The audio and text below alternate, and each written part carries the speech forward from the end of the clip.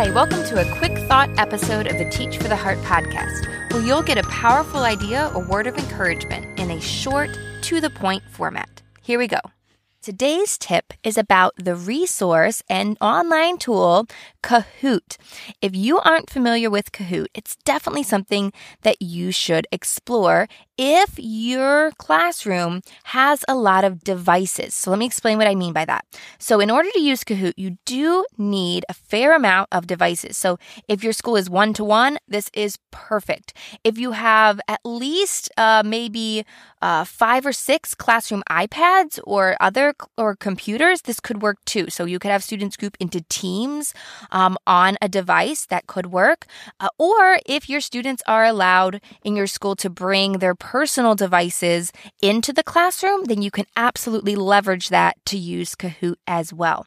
The website for Kahoot is Kahoot.com. It's Kahoot, Kahoot.com. And let me explain, if you're not familiar with it, how it works. So basically, Kahoot is perfect you can use it for many things, but the most simple application is for review or practice. So what you do is you set up a multiple choice quiz on Kahoot, or actually there's even a whole bunch of quizzes already created on there that you can go in and copy and edit, which is fantastic. So if you have a topic that you want to cover, sometimes you can even find a quiz that somebody already made. But if not, it's pretty fast to make your own. And what you do then is you play the game live in class. So you have the quiz on your computer. So it's on the screen, all right? It's on a screen in your classroom. And then the students all log into the game on their own devices. So it can be computer, laptop, cell phone, iPad, whatever device they have. They log in and they're part of the game and you play it in real time. And so what happens is the question comes up and then students can answer on their device. They choose, A, B, C, or D on their device. And the game calculates in real time who got it right and who answered most quickly. And students get points for every question they answer right. And they also get more points for how quickly they answer the question. And it's in a fun format where it has a leaderboard as well.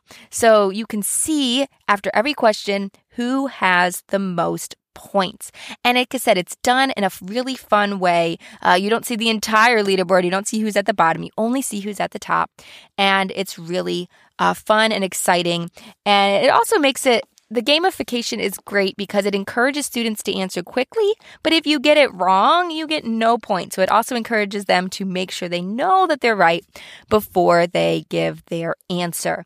So it's really fun. I encourage you to, if you've never heard of it, if you've never checked it out before, the summer is a great time to hop on, give it a look. I have no sponsorship with them. I've simply used it and enjoyed it, and I think you and your students will as well. So check it out at Kahoot.com, Kahoot.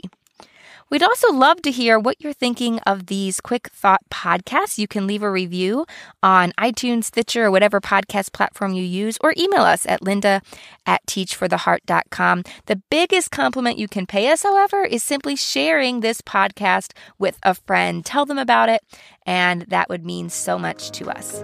Well, thank you guys for being here. I look forward to speaking with you again soon. In the meantime, keep growing, keep striving. You really are making a difference.